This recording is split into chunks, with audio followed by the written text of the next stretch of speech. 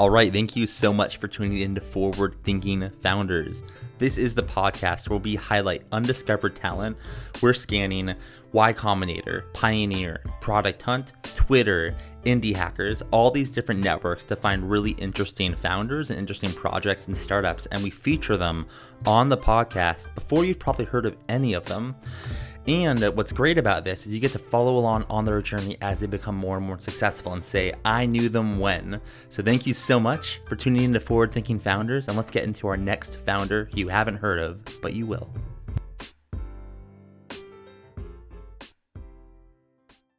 All right, how's it going, everyone? Welcome to another episode of Forward Thinking Founders, where we're talking to founders about their companies, their visions for the future, and how the two collide. Today, I'm very excited to be talking to Justin Potts, who is the co-founder, CEO of Evenify. Justin, welcome to the show. How's it going? Hey, it's good. Thanks for having me.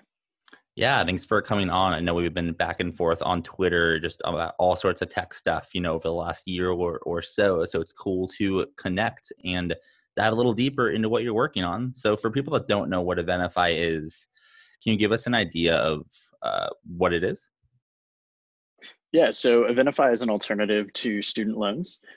We enable nursing students to finance their education with income share agreements, no cosigner, credit score, or collateral required. Okay, so let's talk about both sides of this, starting on the student side. So I'm maybe in high school, or maybe I'm way older and I want to go back to school, but it's expensive. How can you talk about a little bit of the user experience of how this works? Is it tied to a school? Are you separate from a school?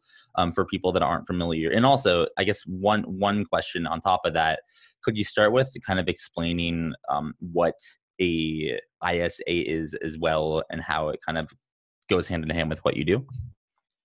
Sure. So an income share agreement is basically an agreement in which a participant receives something of value upfront in exchange for a percentage of their future income. And so this value upfront can be anything from money, tuition credits, mentorship. And you've probably seen this model applied to a lot of different areas. I think Lambda School is probably one that might come to mind for most of your listeners, where the student goes to school, they don't pay anything until they're employed and earning above some minimum income threshold. And so in our case, the participant receives funding, basically like a student loan. They can use that for anything they want. And then once they graduate school and become a nurse, they'll start making payments as a percentage of their future income. Right now, we're not tied to any schools, so we're completely independent, just like SoFi or Common Bond don't work with any schools. And so we go directly to the students in that sense. We're focused on nursing students right now, and so that allows us to take into account a lot of different information we can use to set the terms, like their academic performance, their school's performance, and basically estimate their future earning potential and set the terms based on that. So do you take any qualitative data into account when assessing someone's earning potential? Like, I guess, what are some of the other things you look at when you let's say wanted to go to nursing school? What are things that you look at for me? And do I know the things that you look at so I know why I got the rate that I got? Or is there transparency there? Or is it kind of different for each situation? Yeah, so we have kind of our standard underwriting model that we apply to every student that applies for funding on our platform. Some of that data that we look at includes their GPA, their performance in certain classes, whether they're on track to graduate, and whether they've been on track to graduate for their entire academic career. We also look at school performance statistics, so we factor in things like graduation rate, or the nursing exam pass rate for students that graduate from that school. And then we factor in macroeconomic data like cost of living in certain cities, open positions in the job field that they're going to be applying for. And so we combine all of that to get kind of a sense of their future earning potential, likelihood to repay. What this allows us to do is basically fund students that might not have otherwise had the opportunity. So 95% of student loans on the market today require a credit score or a cosigner. And for many students that don't have a credit score, they have to fall back on that cosigner. And, as I'm sure you know, there are tons of students that don't have a cosigner that maybe have a qualifying credit score or collateral to put up for these loans. And so our vision is that not only can we address the population of students that are looking for friendlier and more affordable financing, but we can actually serve a population that traditionally has not been able to afford school, whether they have to drop out because they've run out of savings or scholarship funds, or whether they can't even attend in the first place. Yeah, that's awesome. I love kind of how you walk through evaluating someone's earnings potential. And the reason why that's so important is because you got people on the other side, right, that are investing into these students. Can you talk a little bit on what the experience is like for, let's say I had a bunch of money for my career and I wanted to invest in Avenify, meaning like invest in your students. What does that look like? Can I invest in a particular student? Is it a fund? Can you walk through what it's like for a investor? Yeah, and so this is a really exciting part of kind of using this alternative financing instrument is that, we've essentially unlocked this additional investable asset class, and that asset class is human potential. And so kind of for the first time, you're able to put money into people, help further them towards this goal, and earn a return when they succeed. And I think that's a really exciting concept. And so on our platform for the past year, we've allowed investors to essentially buy shares into a pooled fund of students. And then once those students graduate and get a job, those investors will start earning dividends of that student's income. And obviously, the better the student does, the better the investors do, and the better Avenify does. And so it's truly, a win-win situation for everybody involved, which I don't think you really get in the current lending environment, right? You have all of these traditional student loans that are offering these predatory and discriminatory terms, and only the investors are winning. And so I think with this model, it really aligns the incentives between the lenders and the investors and the participants, and makes it better for everybody. Would you compare yourself to like almost an investment bank for people? Like you're doing something new where you're not managing. I mean, you're managing money, but you're not investing into stocks or bonds. You're investing into people.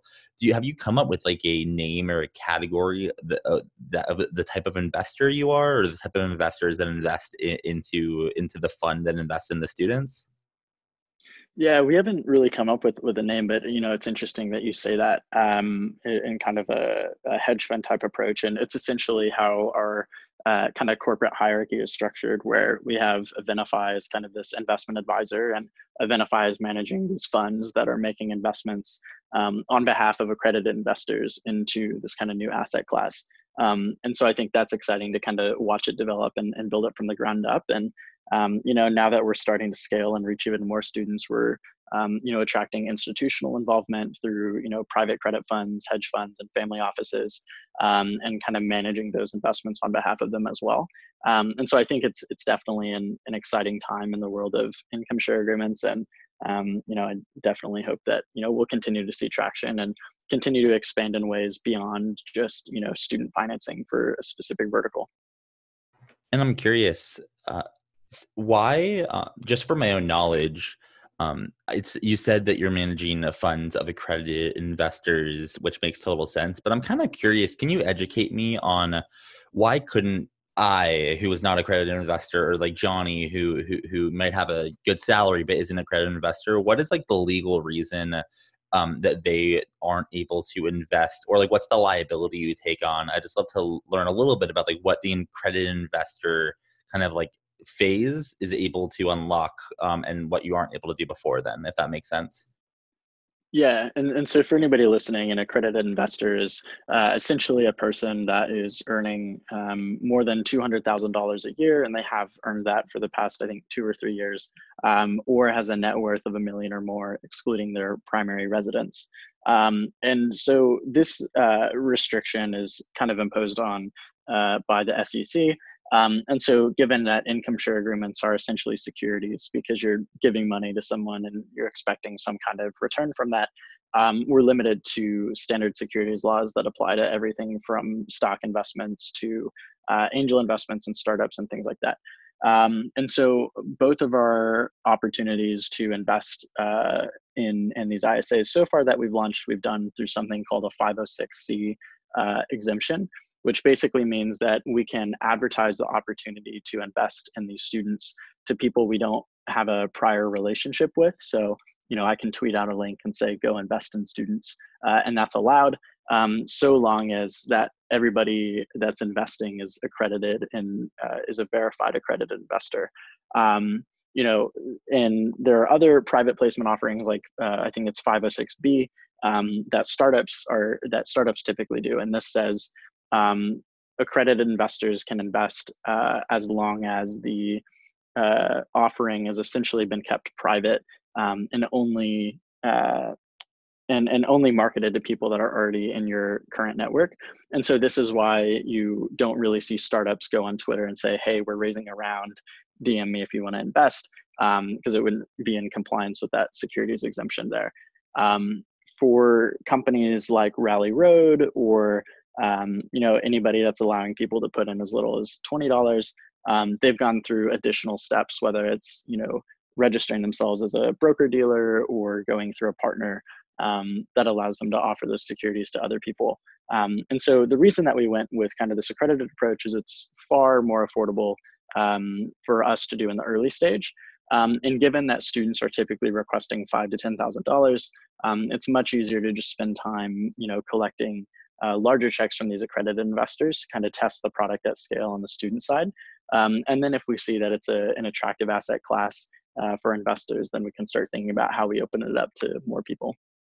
Yeah, that's a great answer. I appreciate that. So I want to get some more clarity on the investor side, more of the investor mindset. So when you look at least I can talk about like venture capital, you look at venture capital and these VC firms raise funds, right? And then their goal, as I don't have to tell you, but for the people listening, is to return ideally at 3x the fund, 4x the fund if it's spectacular, but they want a return on that fund. Is it the same and I'll back up 1 second. And the way the way they return the fund is usually many startups fail, a few do fine, then one startup like Uber, covers the losses of everything else, and they get that 3 or 4x across the whole fund. For you, is it kind of similar? Like, do you obviously you're expecting all your students to do well, but do you have funds and then investors invest in funds, and you're expecting a certain type of return on a specific fund? And if not, how does all of that work?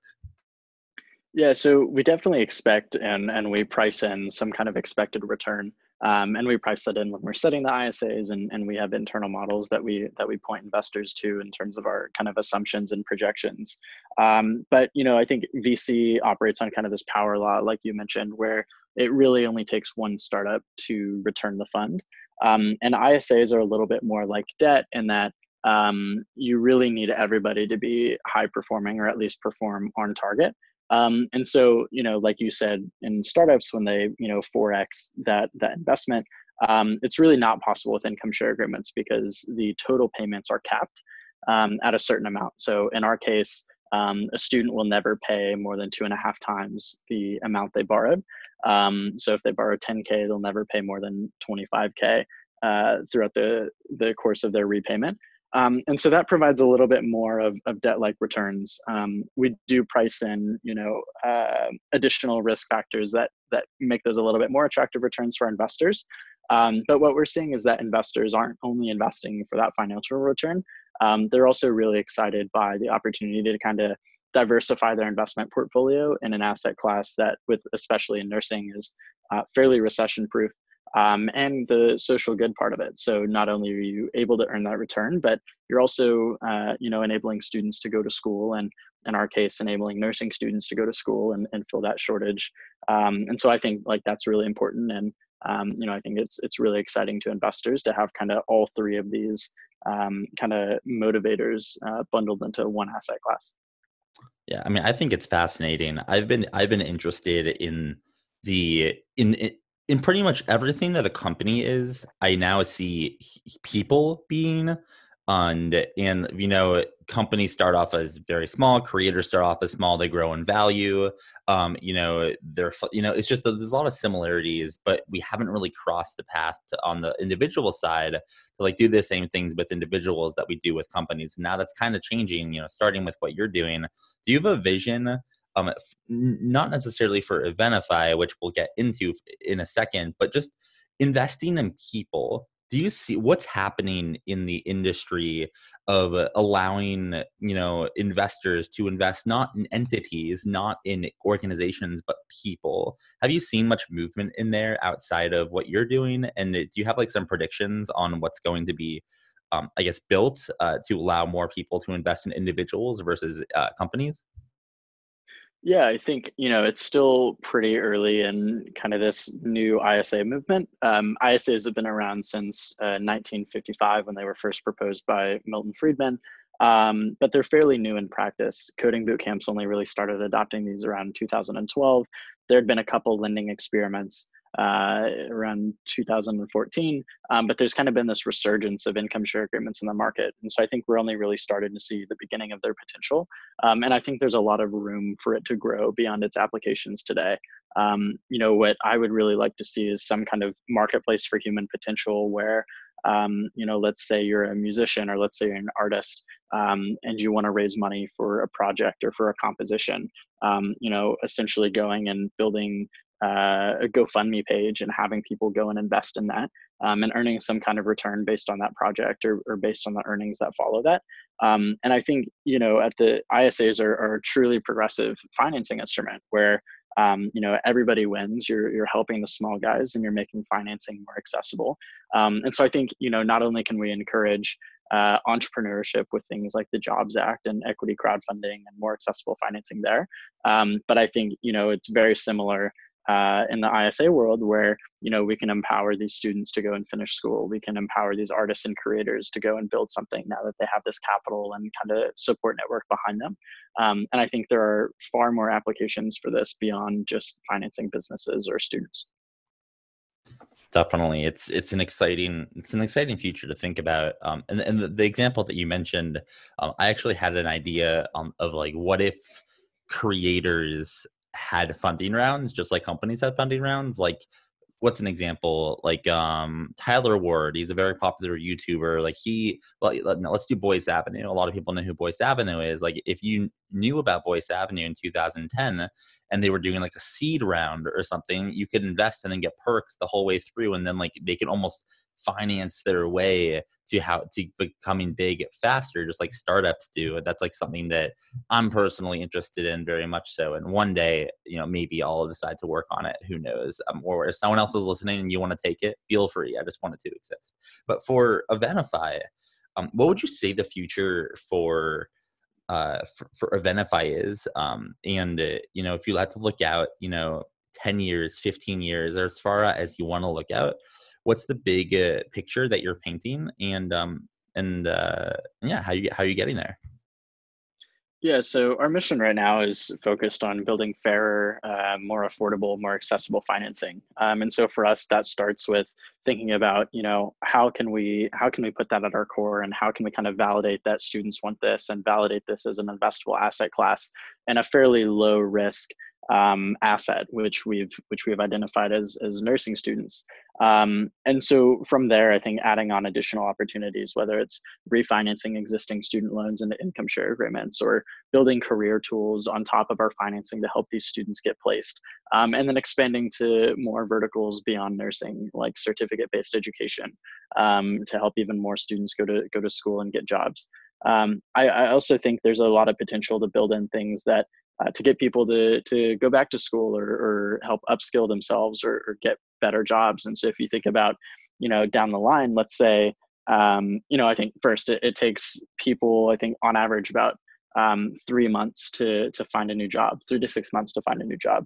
And your current options today are really either kind of half-ass the job search while you're still in your current gig, or quit your job completely and live off of savings for those 3 months until you find a better job.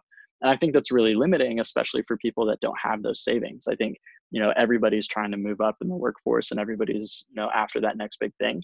And so I think there's a big opportunity for some finance company, hopefully Evenify, to come in and build a product for people that make these opportunities more accessible to them, allowing them to leave their jobs and find something better, or allowing them to leave their jobs and go back to school and go and get their MBA, or go and level themselves up as a nurse or a doctor. And so I think financing is at our core, and I think we're all excited about building that in a friendlier, fairer way than traditional financing companies are meant to be, or are today. Definitely. That actually leads me to one more question that I didn't really think about your company as like a finance company, but it totally is, right? That's exactly what you're doing. It just didn't have that category in my head. I'm curious, like, if you were to think, 30 years from now or 20 years from now, do you see yourself? I mean, I'm not saying this is what you want to do, but like, are you amongst the Bank of Americas and the Goldman Sachs and these like legendary finance companies in New York? Would you say you're not obviously in the category of investment banking, but like, do you want to build a giant financial institution, or is it something different? I just like never thought about it like a financial company, and that kind of like makes me think about it totally differently in a very cool way. I'm curious, like, do you want to be like kind of see Goldman Sachs and Bank of America and be like, I want a building like that, or is it something different? I don't know if that question makes sense, but what do you think? Yeah, no, I think that makes sense. That's an interesting question, and I think that's a first for that question being asked. So props to you on that one. But I think we definitely see our goal is to be this big great company that can help as many people as we can. I think we're trying really hard to differentiate ourselves from traditional financial institutions on the market today, and so I think when people typically think of Wall Street, or when people typically think of lenders, I don't think they have a very good view of them. And I think that, our goal is to be the first financial institution that people actually enjoy using and feel like is invested in their success. And I think that comes down to not only the financing that we offer and the way that we offer it, but kind of these additional products on top of that tie into it and really align the incentives. So I think if we could be a huge financial institution, I think that's great. And I think in addition to being a huge financial institution, we have a ton more resources on, personal finance tips and hiring and recruiting. And, I think unbundling kind of the career success and student aid departments from universities and building that to be its entirely new category and industry. And I think we're one step of the way there and continue to get closer every day. Yeah, that's awesome. I like that. And then my last final question in a couple of sentences, what is something that the Forward Thinking Founders community can do to help you get to your vision? What's an ask that you have for the community that we can help with? Yeah, well, I think a couple of asks. One, if you're interested in supporting the company, we have an ongoing equity crowdfunding campaign where you can become an angel investor in Evenify for as little as $100. And that's at republic.co/Evenify. And I think beyond that, just kind of evangelizing the movement, telling your friends, family, your kids about income share agreements and helping spread the word. It's an education game right now. And, right now we're competing against traditional lenders. So anything anyone can do to get the word out and help evangelize the movement always helps. All right. I just want to drop in one last thing, then we'll finish. Speaking of the funding campaign that Justin just mentioned, I actually invested myself, and this is the first, I guess, angel investment that I've ever made, that I've ever been legally allowed to make. So I'm invested in this company. I think they're doing really, really cool stuff. I think Justin is awesome, and I highly suggest checking out the crowdfunding campaign. It's really cool stuff. And it's cool that you came onto the podcast, Justin. So thank you so much for coming on. Appreciate the company you're building, and best of luck, making the vision happen. Well, thanks so much, Matt. Thanks for having me. Okay. Thank you everyone for tuning into that episode. I hope you really enjoyed it. And luckily there's another one coming up real soon. But before then, I have a couple things to tell you. First, if you're listening to this and you think you're working on something cool, or you think you're smart, hit me up on Twitter. I am at Matt_Sherman, and that is Matt with one T.